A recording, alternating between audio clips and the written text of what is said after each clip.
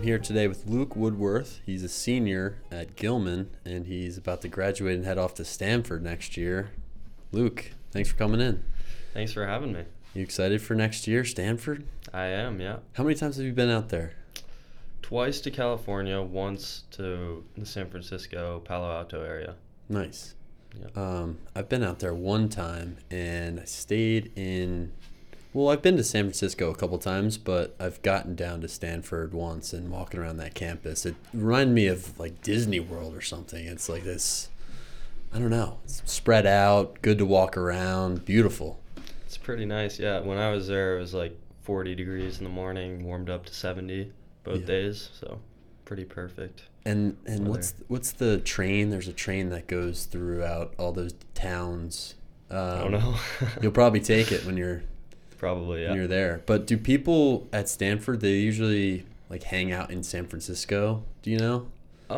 I think most people will go out and have dinner and stuff in Palo Alto. There's a lot of good restaurants around there. Okay.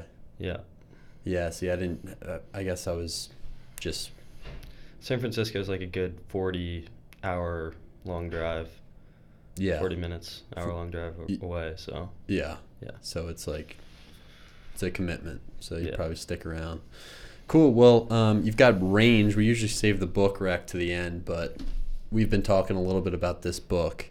Can you, just for people who have not read Range, what's this all about, and when did you pick it up? My dad recommended this book to me, and he's always picking up a different book and reading it from time to time, so he recommended this one to me as an athlete, and it kind of discusses, it says on the front page, why generalists triumph in a specialized world, and I think the first chapter summarizes it pretty well, comparing Roger Federer, one of the greatest tennis players of all time, to Tiger Woods, one of the greatest golfer, if not the greatest golfer of all time, and their differing paths to success. As Tiger, who started playing golf from a very young age, I believe like 4 years old, he was already shooting like a 45, 9 holes. And Roger Federer, who had parents who played tennis and were tennis instructors, but played soccer, a bunch of other sports, any sport with a ball, he said, and didn't specialize in tennis until he was like 12 or 13 years old. And kind of just comparing the different strategies to success, yeah. Yeah, we had Owen Daly on last week, and we were talking about how smooth Federer is as a tennis player. Yeah. And, it's interesting to learn a little bit about his background in other sports and how that's, like, helped his game. And then Tiger Woods, you watch, I think there's a Tiger Woods documentary out there. I haven't seen it, but I know that Tiger Woods, from a very young age, was, playing golf all the time. That's all he did. Why did you choose this? Why did this stand out to you as important and interesting? I think it's just really interesting to learn about human development and how people find success. So that's kind of what everyone's chasing, success one way or another. So this was a good way to kind of look into that. Also, kind of forgot to mention, but they use sports kind of as an analogy, or David Epstein uses sports, but compares a bunch of different examples to each other to kind of give this idea of having range a lot of credit for success. And you feel like you're a generalist, you would describe yourself as? I'd say so. With sailing, which is going to be my sport in college, I didn't fully kind of commit myself to that until junior year. Oh, so, really? Yeah, I was playing varsity soccer sophomore year, JV lacrosse, varsity hockey. Kept playing hockey, but then in the fall and spring I do sailing now. So what's your background with sailing? It's your main thing. Have you been doing it your whole life? Yeah, so both of my parents sailed in college. They kind of introduced the sport to me and my sister, twin sister Reese, when we were like 8. Small club in the summers in New York where my grandparents live, and we kind of just did it as a summer thing for a while, and eventually kind of progress to a national level, sometimes going international. And I found I was pretty good at it, but I didn't really let it interfere too much with my other sports, and just kind of thought of it as another sport, because I couldn't really pick which I liked the best. And then during COVID, I got an invite to sail with my best friend who's also going to Stanford with me, Tommy Sitzman. And he kind of asked me to just come sail with him on the weekends at first, because we lived close to each other. And that turned into a really great partnership and kind of got me going. So I remember last year in, I guess it was this time of year last year, or maybe a little bit earlier, spring break time, you told me, Mr. Scott, I'm going to miss a few days of class because I'm going to Oman for sailing. Yeah. Tell me about that experience. I mean, that I had to locate Oman on a map because I was like, where exactly is that again? Luke's, he's going pretty far away for this big championship event, right? Yeah, it was the Youth Worlds. I think there were 64 countries there. So met a lot of different people, tons of different languages being spoken. And that was pretty interesting. Definitely the longest travel experience I've ever had. I think it was an 18-hour flight, 23-hour layover, then another 4-hour flight, layover in Dubai. Mm-hmm. Cool airport. Lots of duty frees. There's like 8 levels of duty free. Bought some RC cars, and we tried to race them, but they were on the same frequency, so you were just controlling both cars with one remote, which is kind of a bummer. Did you go over here with the friend you were talking about? Yeah, with Tommy, yep. And a few other kids were on our same itinerary. We had 2 Hawaiian windsurfers and 1 British-American girl who was sailing a different type of boat. So what was it like in Oman? I mean, how much time did you get to see the country? I know you were kind of siphoned off into the club that you were racing. Yeah, so it wasn't great in that sense, because we were kind of just taxied to a Western style resort, and because of COVID and stuff like that, we had to stay there for about a week and a half. But they did do a good thing before the event started and brought in some cultural, basically like a fair. They had a camel to ride, some food, some different people, showing baskets that they made and traditional Omanese paraphernalia. Man, that's yeah, that's pretty wild. It was basically just a country of complete desert. Yeah. Yeah, and all of the plants and landscaping were kind of just by the water. Once you got away, a mile away from the Persian Gulf, there was nothing, just desert. Now, how about the competition over there? Was that pretty eye-opening in terms of, this is the highest level, I assume, this is the World Championships. What was that like, just racing? Yeah, the competition was probably the toughest we'd had in that class of boat, which is a 420, 4.2 meters. I think it's a little more than 15 feet, maybe a little less than 15 feet. And there actually wasn't that many boats. There's only 20, but everyone that was there was from a different country, 1 boat per country, so they had to qualify to get there, so everyone was good, and it was super tight racing the entire time. Yeah, I was with one of my college roommates this past weekend. He's up at business school in Philadelphia, and I was just hanging out with him this weekend. And in business school, it sounds like all they do is travel. He's going to a different country every couple of weeks. And he went to India for a couple of weeks, and he just was telling me about how, incredible and different that was for him. I don't know. I've never been to India. I would be interested in going, but it seems like a country, in Oman seems like this too. A lot of people aren't going to Oman. It's completely rare and unique experience. Definitely a unique experience, and it made me think right away, the world seems a lot smaller once you've been halfway around, or maybe it's a little more than halfway around. It felt wow, I've been almost all the way around the world, it felt a lot smaller, even though the flights were so long. Yeah.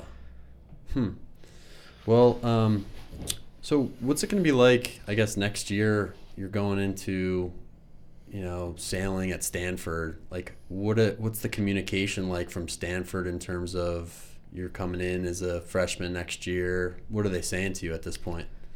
At this point, we've just kind of been back and forth with the coach, probably on a weekly basis. He's asking about our summer plans, where we're planning on competing this summer, that type of stuff, and then trying to organize preseason training. The first day of classes is September 27th, so it's super late. Yeah, it's late. And potentially doing some East Coast training because a ton of the kids on the team are from the East Coast before going out there. But yeah, there hasn't been a ton of communication. I think after the season's over, it will start to ramp up because he's pretty busy right now. But yeah. What are your plans for the summer? What are you thinking about doing? I've got one event in Minnesota, which is the Youth Match Racing World Championship, which is match racing is one-on-one boats, with a current Stanford freshman, Tommy, who's going to Stanford with me, and then a younger girl, Samara, another friend from sailing. So we've got that in June, and then Team Race Championship, which is a different format, 3-on-3 boats. You got to try to get the least number of points to win. So there's different combinations that win. For example, like one first, second, anything wins. Basically, if the points that your boat score add up to, I think it's 10 or less, then you win. So like if you finish second, third, and fifth, you'd win. Interesting. And you're basically using the rules of sailing to kind of try to place your boats in front of the other boats and also be going fast. Wow. Yeah. Minnesota in the summer is going to be cool. I went there once. Another one of my college roommates from there, and it's beautiful. Never been. A lot of lakes. A lot of things to do up there. It's on a lake, yeah. Yeah. How about your internship? That's coming up. Yep. So I'm going with a few other guys. I didn't know at the time that I signed up, but Owen Davidoff, Hayden Carpenter, George Hardy, and Henry Hoskins to shadow Mr. McAllister at Access Holdings. It's a venture capitalist firm. He's investing in a ton of different businesses. He's a friend, so I've talked to him a little bit about it.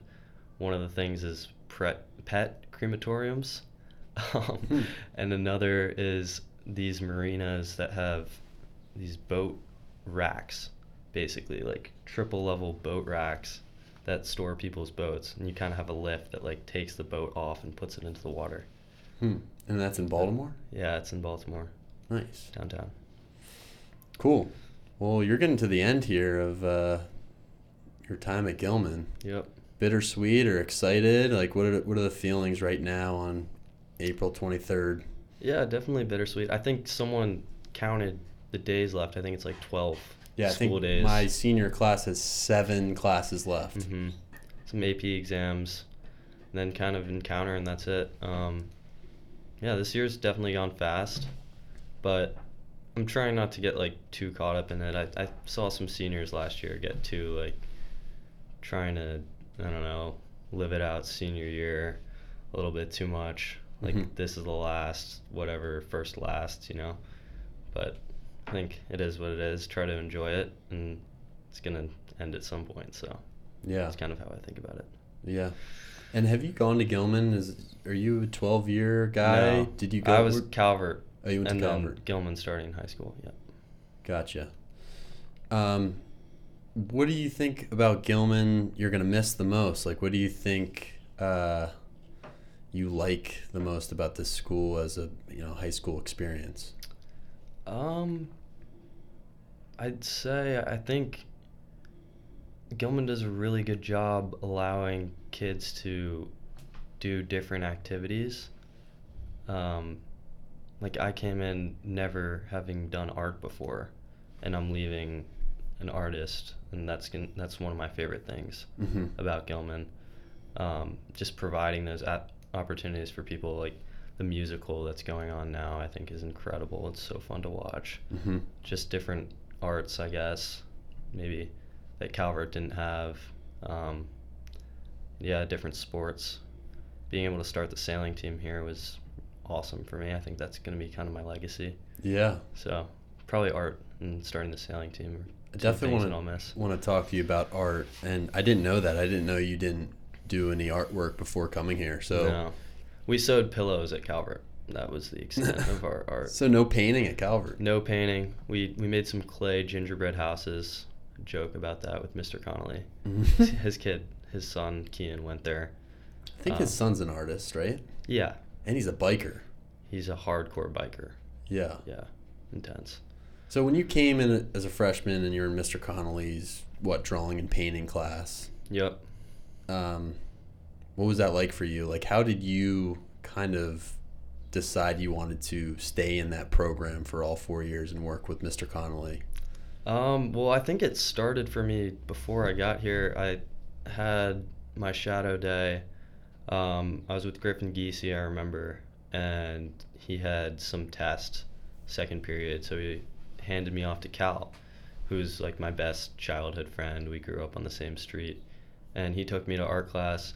Mr. Connelly let me in the dark room, the photography lab, which no one was allowed to do apparently. So there's a little special treatment there. And then I just sat in on class with them, tried to draw, was terrible at it, but I loved the atmosphere and kind of the community in the art room. And I was like, I'm definitely doing this next year. It's the best. Yeah. He's got the best feel in there, because everyone is quiet and focused. Yep. But it's not like he's up there lecturing or telling you guys what to do. It's you come in, you know what you're doing. Yeah. And he just kind of walks around and, if you need him, you need him, but otherwise you're on your own. Yeah, he definitely achieves a very focused environment. That's what I'd say. Yeah. I'd love to be able to do that in my English classes with writing, I think writing is such an important skill. We just had the ChatGPT assembly, but writing and actually putting in the time to write, which I feel like students don't have outside of the school day, right? It's like you're busy, you've got different things going on after school. In class is a good time to sit down and focus and write, and I'd love to have that same atmosphere that Connelly has. Yeah, it's pretty special. Definitely the first semester and basically freshman year was rough. I was way behind. And also Mr. Connelly was out with a biking injury, so we had the middle school teacher, Mr. Anderson, stepping in as a sub. But I figured it out. I think part of me loved the challenge of just learning these technical skills. I mean, I just had to make my hands steadier at first. He made us draw like straight lines or squares or perfect triangles. Just simple things like that. I couldn't get over the fact that it was hard to do, so I just really wanted to get good at that. So the challenge was definitely fun. And you start out with still lifes, right? I mean, he puts the bike in the vase and all the things in the front. Usually starts out with stuff even simpler than that, like a paper towel roll or a cup or something, and kind of shines a light on it from one side, talks about all the terminology of the shadows and the light on the figure or the object. Then he works into still lifes with multiple objects. And you're a landscape artist, right? That's kind of how you would identify. Yep. And you've painted, anything from mountains to boats to different trips you've been on. Yeah. How did you kind of find that domain in the world of art as something that you wanted to continue to reproduce landscape paintings? Yeah, so I kind of talked about it in my thesis. I'm not sure if you read it on my board. I need to read that. But I started last year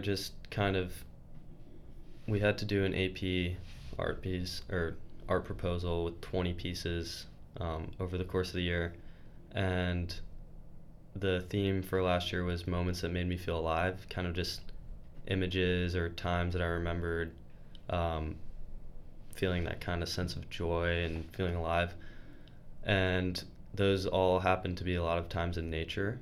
And then this year, I kind of pivoted a little bit and painted more figures in moments like that. When I kind of just discussed in my thesis how I like painting images that kind of bring me joy through the process of painting them and through looking at them when they're done, and it doesn't really need to be more than that for me.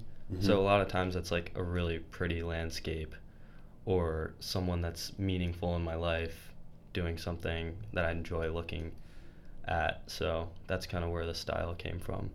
I love the one that you've done recently of the mountain and the skier coming down. Yep. And that one's in Paragon. Yep. And where is that mountain? That's in Alaska. It's in Alaska? Yeah. So you've been to Alaska? No. I took that out of a ski movie and painted it. Yeah. What's the difference between painting from a photograph versus painting from real life? Because I know Mr. Connelly has you guys paint from like real life a lot, but I still see a lot of guys like yourself painting from different pictures that you've taken or Instagram posts that you think are cool. Yeah. And I always liked, I do caricature drawings and different types of drawings, and I always found it fine just to look at a photo and draw, but there is a difference, I would guess. Yeah, so until junior year, he doesn't let you even pick up a photo to paint from. It's all direct from life. And what I've realized, what's kind of just helped me get better in art is Mr. Connelly telling me to paint what I see and realizing that painting is really about how you're looking at your subject and what you're painting, not just about like your technical skill. Because every artist's work is a product of their vision of what they're painting. Like an abstract artist, they're coming up with a completely different vision of a scene or something in their mind than a realist would be of the same subject. So that's he kind of taught us that by starting from painting from life and kind of developing that vision. And then once he saw that we had skills that he thought were adequate, he let us use photographs and things so we could paint what we wanted to, make work that we wanted to see. Do you have some artists that you like to study? Because that's another thing that, you saw me in there a few months ago, and Mr. Connelly was helping me identify a couple artists that I need to try to mimic or at least study the way that they've painted and, made use of a similar image that I was looking at. Yeah, so the first one that I've always looked at is Edward Hopper. I know we looked at some paintings in English class. His paintings are just so technically sound. Then got Ben Aronson, who's a really good kind of cityscape, landscape artist. And then I'll take Charlie Fenwick's artist, but me and him both enjoy really looking at his work. Kim Kogan, who's a California artist, and he's incredibly good at suggesting with color and kind of bigger brushstrokes, but still making paintings look super realistic. Yeah, Hopper just had a recent exhibit in New York. I don't know if you were able to check that out, but it was super cool. Are you do you like going to art museums? I do, yeah. Baltimore Museum of Art? Yep, I've been. Yeah. DC? Good thing to do on the weekends. I haven't been to DC recently. I have been before, but not recently. I'd like to get to more art museums for sure. I'm sure you've got some out in California. I went to the Stanford Art Museum when I toured, and I was with Tommy, and he was like, what are we doing? Like, let's go see something. I was just walking around, like, taking 5 minutes per painting. He was really frustrated with me. So, yeah. Is he from this area, Tommy? Yeah, he goes to Severn. Lives in Okay. Severna Park. Nice. Yep. Cool. Well, yeah, that sounds good. So what's the rest of the school year looking like for you here? I mean, you're almost done. Yeah, just 2 AP exams and then Encounter, and then it's kind of wrapping it up. Yeah. What are the AP classes you're taking? Biology with Mr. Fitzgibbon and BC Calculus with Mr. Jacobs. Yep. Do you know what you might want to study in college? Or are you going to continue That's with what art? Everyone asks me. I do want to continue with art. I've got like half of me that maybe wants to go pre-med and be a doctor. My dad's a doctor. Another half that loves history and I'm interested in economics, maybe doing business, but I'm not really sure. Everyone I've talked to at Stanford has said don't declare a major or choose a major until you absolutely know, because you've got until after sophomore year and they've all changed their minds. Stanford's schedule is a little bit different than other colleges, right? You Yeah. start really late. You have a little bit more time to choose. 3 quarters or 4 quarters. There's a summer quarter, but it's basically a trimester system. Mm-hmm. You start later, end later. Yep, you've got time to choose your major. It's a little bit different. So will sailing season start when you get there in the fall? Yes, it runs fall and spring, but it'll start early in September. Most schools go back in mid-August and start sailing then, so we'll actually be a little bit behind, but they managed to make it work. What are some of the other sailing programs in Stanford's league? Like, who will you race against? All the UC schools have teams. Santa Barbara is probably the second best team right now. Hawaii's in the league. UCLA, a bunch of California schools on the West Coast, but they do a lot of traveling to the East Coast. The coach has already said that I'll probably be traveling 3 weekends in the fall, in October and September. So there's a lot of flying involved. They've all mentioned that it's a big skill to be able to sit down on the plane and just crank out work.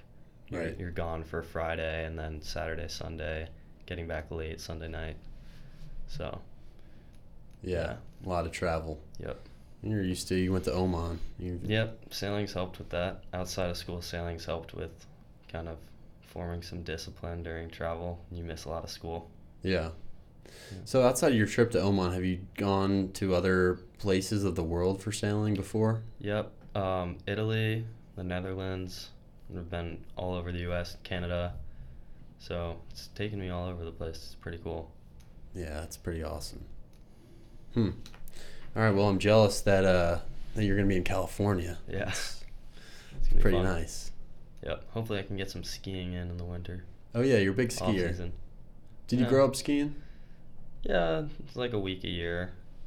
Grandparents would take us out to Wyoming and we'd ski. Mm-hmm. It's kind of a fun hobby. So you've got some skiing landscapes, you've got some water landscapes. I mean, no wonder you like that form of art. You know? You're outdoors a lot, it seems It's fun like. for me to paint, yeah. Yeah, I think I'm more of a, I like Anae's style of the faces. Yeah, I'm just not that good. It's hard, right? Yeah.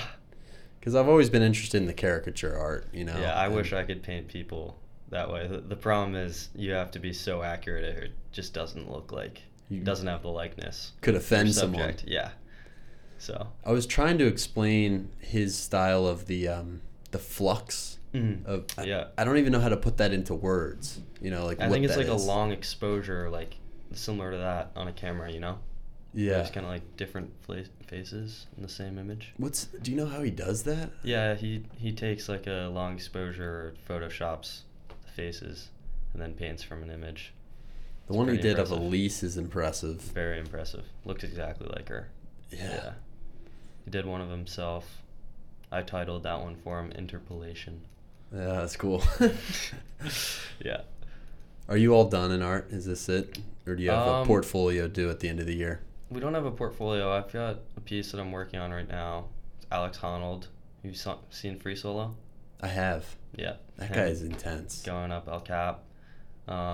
It's a pretty big piece. And then we've got to do our 6x6 legacy portrait that hangs up in the back studio. Oh. So yeah, I've got to do a portrait, which will be interesting. Anae was telling me that he has a setup at his house, like an art studio. Mm-hmm. Do you have something similar? I do, yeah. I bought an easel junior year in my basement. It's the only place my parents will let it happen because it's pretty smelly. There's a lot of fumes, and it can be messy. Mm-hmm. But yeah, it's in my basement. And you do most of your work there, I assume. Yeah, although this year we've had less, and I've had more free time, so I've been able to do a lot more at school. I haven't painted at home in a few months. Mm-hmm. All right, Luke. Well, that sounds good. So we covered the art, covered Stanford, covered range a little bit. I meant to get this from the library to read a little bit more of it because I think I read the first chapter before, but I'm curious what the other examples he gives in here outside of sports are. He talks a lot about chess and the Polgar sisters, who were basically an experiment by their dad to become geniuses or savants in a field. So he had them training with chess at a very young age, and they went on to be international masters and top 10 in the world. And basically what Epstein argues is that chess and golf aren't representative of most activities that people do, where in golf you can just swing a club the same way a bunch of times, you're going to be successful. In chess, you learn all the combinations of moves, you recognize patterns, you're going to be successful. That's not necessarily representative of problem solving or even other sports where you've got to combine a bunch of different motions, like running around, like lacrosse, for example, kind of cutting with your feet and shooting, passing, different stuff like that. So, yeah. I was reading an article today in the New York Times about chess and why it's become so popular with teenagers and college students recently. Partly because of chess.com, but also I guess because of Queen's Gambit, but that came out a couple years ago. I'm not sure why. This year I just started noticing at Gilman, like, everybody is playing chess here. And it's kind of fascinating to me because chess is such an old game and it's not fast paced, it's a thinker's game, really. Right. You walk through the common rooms and everyone's playing chess. Yeah. Are you a chess guy? I dabble in it occasionally. I've got chess.com installed on my phone. But it's not I just think it's interesting. It's probably a weekly occurrence. Yeah. Wouldn't put it on the daily level. You're not a video game guy. I'm not, no. No, during COVID, we'd play Xbox with my friends, but other than that, I've never been a video game guy, no. Yeah. Me neither. So, cool. Range, I'm going to have to read it. Yeah, so we've got everything covered, I think. Yeah. We have to talk about AI, though. Because after our conversation last week, we were talking about how AI could potentially be a friend for someone. I've got Snapchat on my phone. It's probably the way most people communicate my age. And they just released My AI for each person. So you have a little AI chatbot that's specific to you that tries to communicate with you. So this happened after our conversation. Yes. Like the day after. Yeah. I walked into class and everyone had artificial intelligence on Snapchat. Yeah. Okay. So what are your thoughts on it? It's scary. I mean, it's always trying to ask you more about yourself, and I'm wondering, like, where is this information going to go? Is this going to be incriminating somehow in the future? But it also seems like there's somewhat of a bias in the chatbot. Like, people have been putting in various commands trying to mess with it, and it's definitely trying to be, like, super politically correct.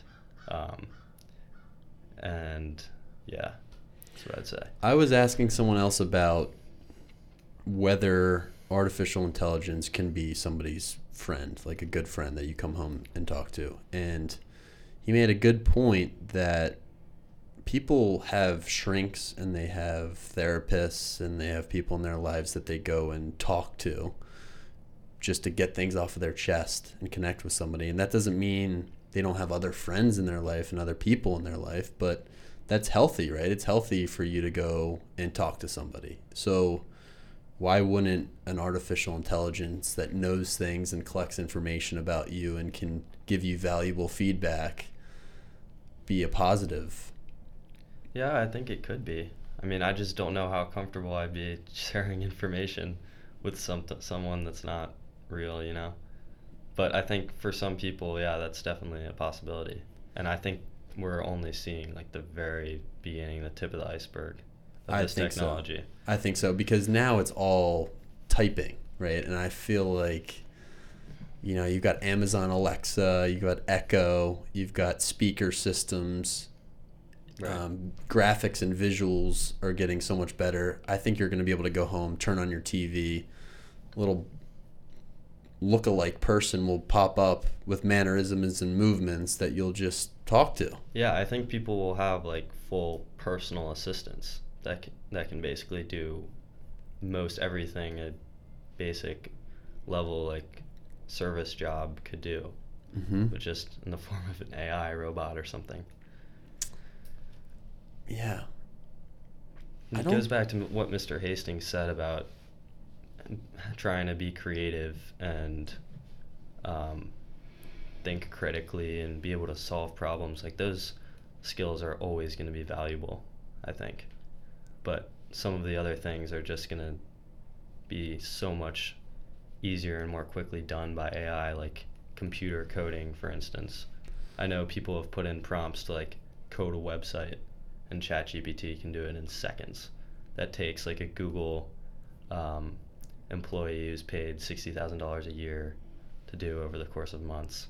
Right. So that type of stuff, I think, is gonna kind of transition over pretty quickly. But yeah, I can't say there's anything in that presentation with Mr. Hastings that I disagree with. I love the whole thing. I think he's spot on.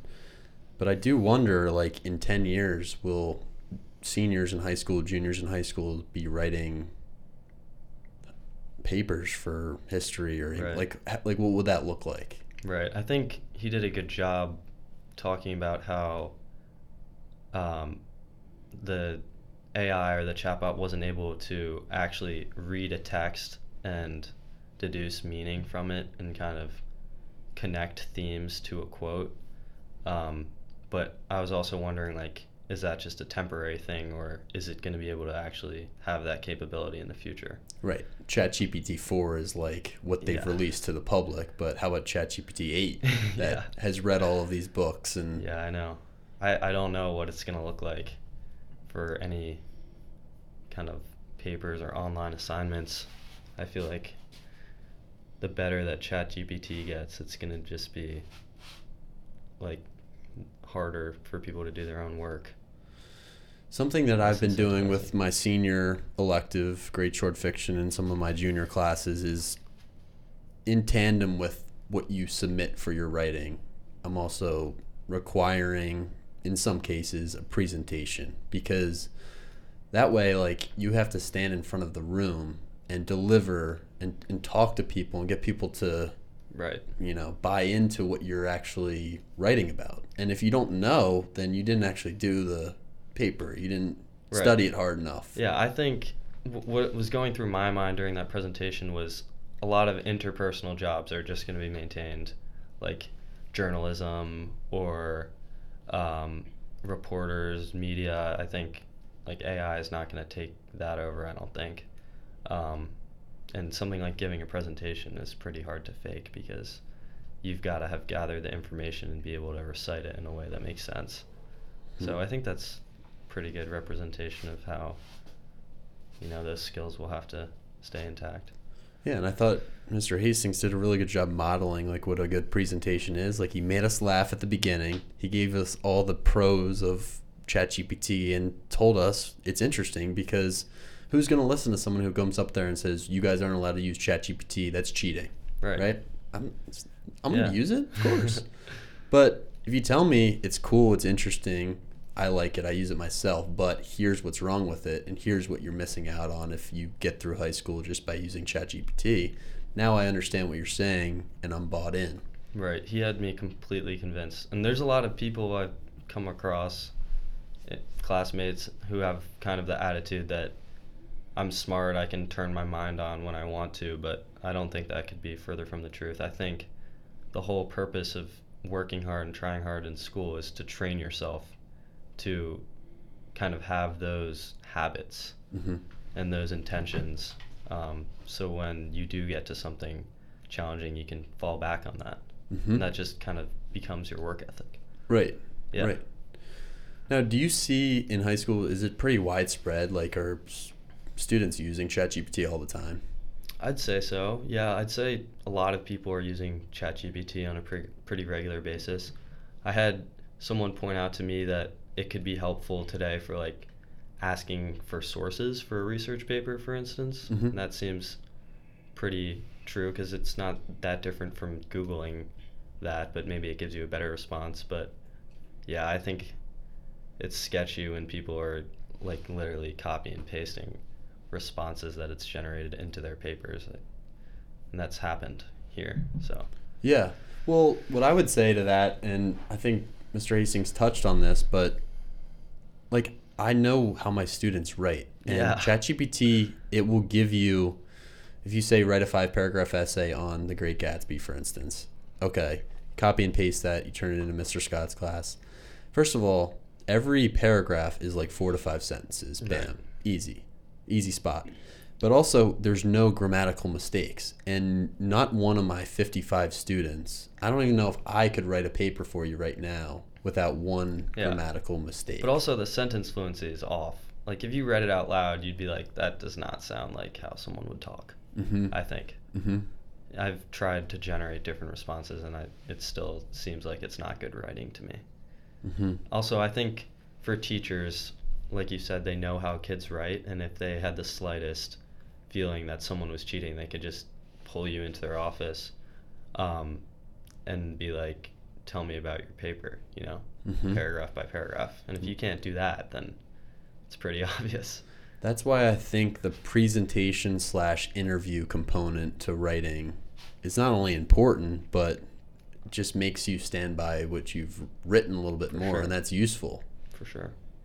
Like I've had I've had multiple ChatGPT cases this year, and not too many recently, because I think I did a similar presentation with my classes, and I think it was convincing, hopefully, to them. But I did read a paper this past weekend from a student, and the tell was that she had hyphenated something, and I was like, this student's not the type of person to hyphenate well-being. Like that wouldn't be in her writing, right? On a typical basis.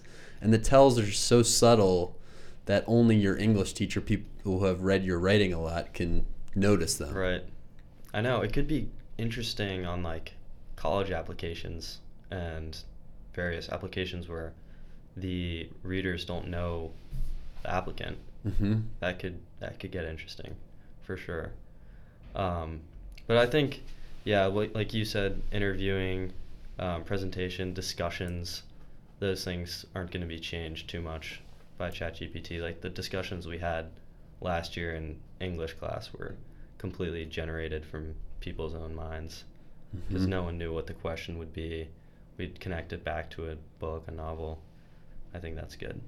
So let me ask you, because we're getting towards the end here, one of those questions that I asked last year was something that you've told me you thought a lot about. How do you know when you've made it? I think it's an interesting question. Yep. What have you thought about for yourself? You're headed to Stanford next year. You're kind of on the precipice of, the rest of your life, I guess, when you're graduating high school. What is success going to be for you? Like, what have you found out about yourself that you need in your life to be a successful person? Yeah, so that question's been awesome for me. Like I told you, it's given me some good conversations at family dinners and various events. Christmas dinner this year, celebrated with my entire extended family in Austria, which is incredible. Wow. That was a topic of discussion for like 3.5 hours, and got some emotional responses from my grandparents, my parents, and it made me think about it a lot. And I think for me it will be having a family and giving my children the opportunities that I had or better, giving them a platform to succeed, and kind of have what I've had, or even have it better off than I have. And that's not just material things like going to school at good places and being on great sports teams, but really good parenting examples. My dad's been amazing, teaching me about humility, leaving things better than you found them, leadership by service, stuff like that. Kind of passing that on to the next generation. I think that's when I'll know that I've made it. That's pretty awesome. I think it's a successful question, or that's success to me in some ways when one of my students is having a 3-hour conversation about a daily entry question. For sure. So that's pretty cool. Well, Luke, Cesare, thank you very much for coming in. Thank you. If you'd like to read Range, Luke's book recommendation, it's right here. It's in the library. They're getting rid of a ton of books in the library, which is very sad, but hopefully you could pick up Range before it's gone. It's a great read. And Luke, thank you very much for coming in today. It was a lot of fun. Thanks for having me. It was fun.